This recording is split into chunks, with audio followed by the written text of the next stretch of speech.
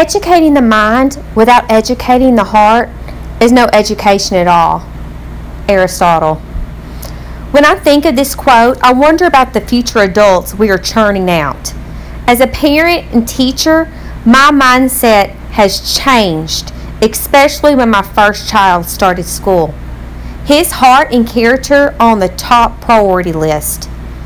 Of course, I want my boys to learn and achieve academically, but the values instilled in their heart will land them that future job.